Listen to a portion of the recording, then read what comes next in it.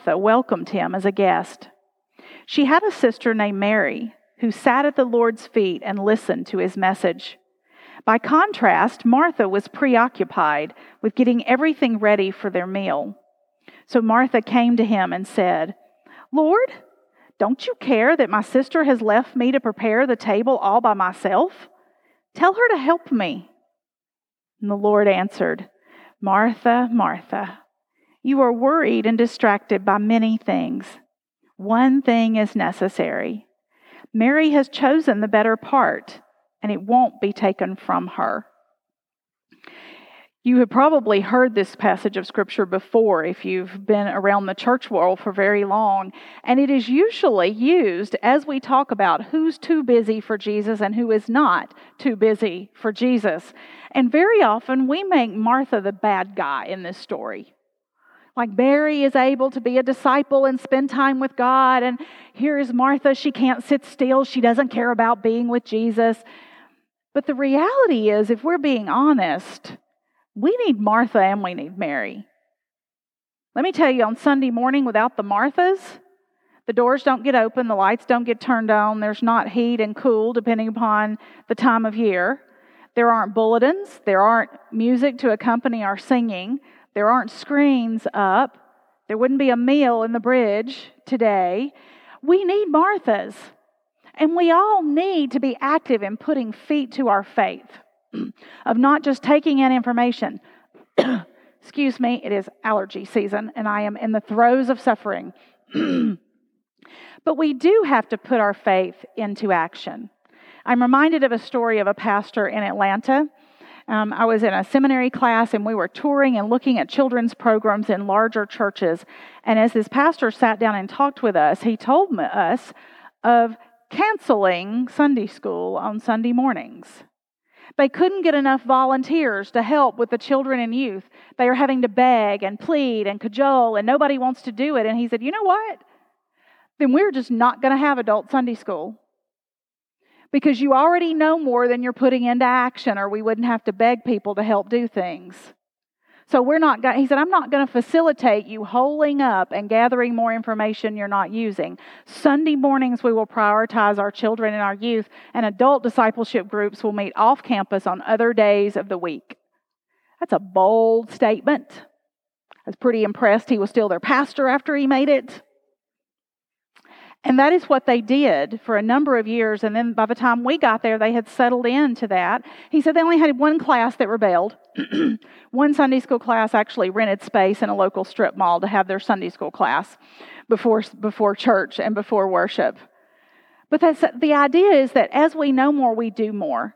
Our faith is shown in our actions. We don't earn our salvation, but we respond to the grace and the love of Jesus by the way we put it into action. And we do things because of it. However, in today's world, I think we're much more in danger of Marthaing, to create a word on my own, than we are marrying. We are much more likely to be too busy, to be all about the doing and never about the being and the getting still. We've talked with this sermon series that we elevate the being busy, how much that it has become a badge of honor. Look how many things people want me to do. Look how busy I am. Look how needed I am. And I've already told you there's not a thing you could do to make God love you anymore. And there's not a thing you could not do to make God love you any less. If you are earning your value and your worth by what you're doing, then you are looking for your worth in the wrong places. And if your circle of friends and the people who validate you expect you to produce in order to be considered worthy to be in their circle of friends, then let's find you a new circle of friends. Because this constant rat race is not where God wants us to be. We need margin. And in our story today, Mary chooses to sit at Jesus' feet. Now, we know from other stories in Scripture that Jesus becomes a good friend of Mary and Martha and their brother Lazarus. They live in Bethany, which is just outside Jerusalem. So anytime Jesus comes to Jerusalem or near Jerusalem, he tends to stay with these two sisters and their brother. and he comes to love them dearly, and they love him. Lazarus is the brother that when he dies, Jesus resurrects him. And so here Jesus has come, and we're led to believe, come unexpectedly. Not a planned visit. He didn't send anybody ahead and say, hey, me and the whole gang are coming and going to pile in on you tomorrow. They just kind of show up. And Martha does what you do when that happens. You graciously open your doors and you are hospitable. Anybody ever have somebody show up on your doorstep unexpected? We don't do as much of that now as we used to. But I can tell you the very first thing that runs through my mind is, what does my kitchen look like? Where's my laundry? Where all will they have to go? Will they have to go upstairs to the bathroom? Have I cleaned that up? I start running. I don't have anything to serve. Like maybe I have some tea. Maybe I can dig through the cupboards. And this is immediately what Martha does. In her culture, the women showed hospitality. They would have welcomed them in. I also believe that they are a non-traditional family, because we have a brother and 2 female siblings. We have no mention of parents. We have no mention of spouses for either of them. That would have been unusual in their culture. And Martha cannot let go of the expectation of hospitality. I must feed them. I must give them something to drink. I must make them comfortable. This is our job. We're already odd. I don't need them to say we're also inhospitable. And she's frustrated because Mary is not meeting those cultural expectations. Because Mary has chosen to sit at Jesus' feet. And just so you know, to sit at a rabbi's feet was an idiom that was used to indicate a disciple, someone who is a student of that rabbi, sits at their feet. And it was unusual for women to sit at the feet of rabbis, to get right in those discussions. In the synagogues, the men usually gathered on the first floor, and they would sit together and they would debate and discuss scripture, and the women would sit upstairs and listen. There were certain areas when they went into the temple in Jerusalem, there were places that the women didn't go beyond this. There was the women's court. It was closer than the Gentiles' court, but it wasn't in the sanctuary proper, where the men could go a little further in. But we know there were women among Jesus' disciples. Scripture tells us there was a group of women who traveled with Jesus and the 12 and the others and helped to pay for and take care of their needs. And when Jesus sends out the 70, it clearly seems to be a mixed group of people. But it still would have been unusual for Mary to have sat right there instead of helping be hospitable. I understand Martha saying, Jesus, make her do the expected thing. And we sometimes feel that pressure. Do the expected thing. Work the extra hours. Go the extra mile. Get in there. Keep up with the Joneses. Stay busy. Fill every moment. But when we fill every moment, we can't take advantage of the things that present themselves to us in unexpected ways. Very often when we as clergy will plan out our days, and the day rarely ever goes as we plan it out. The phone call, the visit, the unexpected crisis, the new thing that comes up, and it changes the day, and it can be easy for us to get a little frustrated about that. And in seminary, professors and mentors would say, be very careful. What you think are interruptions to the ministry may very well be the ministry itself. My mind drifts back to the story of the Good Samaritan and how there is a man who has been beaten and mistreated and is in need of care.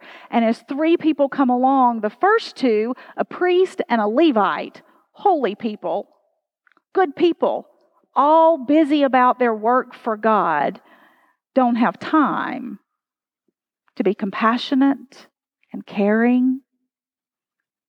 It is the third one, the unexpected one, who makes room, margin in his life to take care of the man who needs him.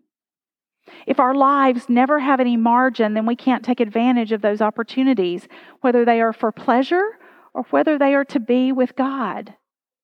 Very often when people talk about being really busy, one of the things they tell me is, I don't have time to do that Bible reading every day. I don't have time to do that Bible study every day. You want me to sit how long in a prayer chair for a time out and do what? Like, do you understand? I have work and I have to do this and I have to go by the store and I have the children's activities and I have to... We miss the wonderful opportunities. We miss being present in the moment. Because we're making the list, we're being sure of the next thing. We're always on to what's on the to-do list instead of just being here, right now, in this moment. As we talked about Martha and Mary and the differences of the two, I think about how we look at others who choose to make margin. And one of the things we tend to do is call them lazy, or that they lack ambition. Maybe they just don't want to run the rat race all the time. Had someone say to me recently, what if we created lives that we didn't want to escape from? What if we weren't constantly having to create countdowns, 62 days until vacation and I can get away from all of this and relax? What if vacation was extra additional margin, a time to travel, a time to savor even more, but we weren't trying to escape the life we had created? I think that life we don't want to escape from, that has meaning and purpose, and yes, hard work, but that we're not miserable in, is the life that God calls us to. I also think about how we look at the different generations. I'm going to tell a story on my son. It's been several years since he said this to me, and maybe he won't ever hear this. But I was raised by parents who were part of that greatest generation, the traditionalists. They were born in 1917 and 1926. So I think more like a baby boomer than I do a Gen Xer, which is the generation that I'm in. And then I raised 2 millennials. So I am strewn all across the generations. And I know that for boomers, and even for my generation, it was a great thing. You finished high school and you went to college, and you threw yourself into college. Somebody is late for an appointment. But you threw yourself into college and you took full advantage of all the things that were going on in college. You got deeply into the college scene. Then you graduated and you got out and you worked. And you worked while you built your house, you built your family, and you saved and you earned, and you were ambitious and you worked hard. And then you retired and you bought a motorhome and you enjoyed your life. Now you've earned it. All that work. That's what my parents did. And my son said, "Mom, I don't think that's a realistic thing anymore. First of all, you can't just go to school because it costs so much to go to school. You'll be having to postpone retirement to pay off those school loans. So you're going to have to work and go to school. And when you get out and go to work, you're still going to have to be learning because technology changes and updates so fast. You can't just think you've learned it and you can spend the rest of your life. You have to continue learning. You have to be a lifelong learner. And I'm not sure that my generation is ever going to retire in the way that others have. I'm not sure that Social Security is going to be there. We may have to leave one career and pick up another career or keep working part-time in order to have a life. And I don't want to have never attended my child's ball game, recital, birthday party, to have had time to read with them, to take a walk with them, to have traveled with my wife, to have hiked and gone where we wanted to go, to have enjoyed life because I was waiting for what never comes, always looking for the next stage of life. And we talk about the millennials being lazy. I don't say that, y'all. Maybe what they have is a better idea of work-life balance. Maybe they want to enjoy every stage of their life and live with enough margin to take advantage and be present in the moment. I'm reminded that as we make room for God in these moments of quiet, as we search for those, Some of you younger ones won't remember. Now we changed the radio. When you turn the knob, you get to 96.5, 96.7, 96.9. In the old days, when I was a little girl, you had to turn that knob and it gradually rolled across the bar. And you had to get it tuned in just right where there wasn't so much static that you couldn't hear anything on the radio. You had to tune in. I think God asks us to carve out enough margin that we can tune in to what the Holy Spirit is saying to us. My experience is that very few people get a blinding light on a Damascus road like Paul did, and very few of us get a voice out of the heavens coming the way Jesus did after his baptism, that when the Holy Spirit speaks to us, it is more often the still, quiet, inner voice. And God waits for us to turn down the noise, carve out the margin, and hear him speak to us. We all have moments we need to be Martha. As we're being Martha, just don't forget to be Mary in those moments as well. Thanks be to God. Amen. We are, during this sermon series, sending ourselves to a timeout. If you've raised children or watched anyone else raise children, you're familiar with the idea that sometimes you need a timeout. Maybe we are spiraling in our emotions and we need a moment to catch our breath. Maybe we're so in the middle of a crisis we can't see the solution and we need to take a breather. And sometimes we need to hear the voice of God. So as we come to the Lord together, I invite you to call to mind those things that you regret and you're worried about. We call it confession when we let go of regret about the past and we unburden our hearts. And then we remember the promise of God and the assurance that God will never abandon us, no matter what, even when we are the ones who have been distant. And then in what we call petitions or prayer requests, we give to God and let go of worrying about the things we cannot change. We give to the one who can make a difference, the things that we cannot control. I've told you that my hope is that you're designating a prayer chair in your home and spending a little time in it every day to sit, to take a breath, to experience God's presence, and to ask God to hold you and all of those that you hold dear close. And so I invite you to close your eyes. You don't have to try to find words to fill this time of silence. It's also okay if your thoughts won't quiet down. Just take a moment to be still. There's nothing expected of you but to be here right now.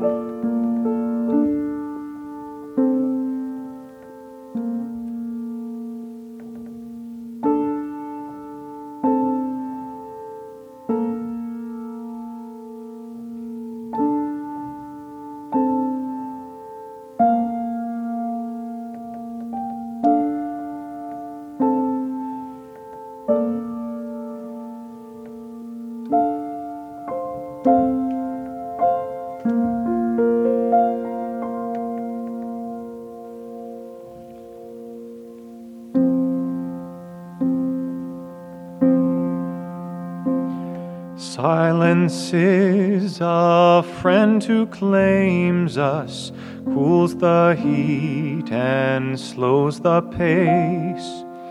God it is who speaks and names us, knows our being, touches base, making space within our thinking, lifting shades to show the sun, raising courage when we're shrinking, finding scope for faith begun. Gracious God, for losing touch with the big picture and what's really important, forgive us. For the times when we've lived to work rather than worked to live, forgive us. Help us be truly present to you, O God. Help us be mindful that our connection to you exists right here in the present. And putting off time to tune into you right now only robs us of the deep peace and assurance that you have to give us in this present moment. Here in this moment, we hear your promise as you say, I am always with you. It is never too late to make better choices. You do not ask us to give up our work, but you invite us to simply pay attention. We are your children, and we want to dwell with you. We bring our petitions to you this day, O Lord, and we lift up these people to you that we care about, that we love, that we are worried about, but who you can help us make a difference with. Louise Ballinger, Blair Calloway, Karen Harmon, Faye Jackson, Mary Grace Jordan, Carol Yakow, Linda Rainwater, Sarah Sloan, and Byron Wong. Lord, we ask for your healing touch to be with them, to hold them close to you, to give them strength and comfort, healing, peace, and perseverance where it is needed. This we ask in the name of our Savior Jesus Christ, as we pray as he taught us, saying, Our Father, who art in heaven, hallowed be thy name. Thy kingdom come, thy will be done, on earth as it is in heaven. Give us this day our daily bread, and forgive us our trespasses, as we forgive those who trespass against us. And lead us not into temptation, but deliver us from evil. For thine is the kingdom, and the power, and the glory forever. Amen. And now we will continue to worship with the giving of our tithes and offerings. May you give generously back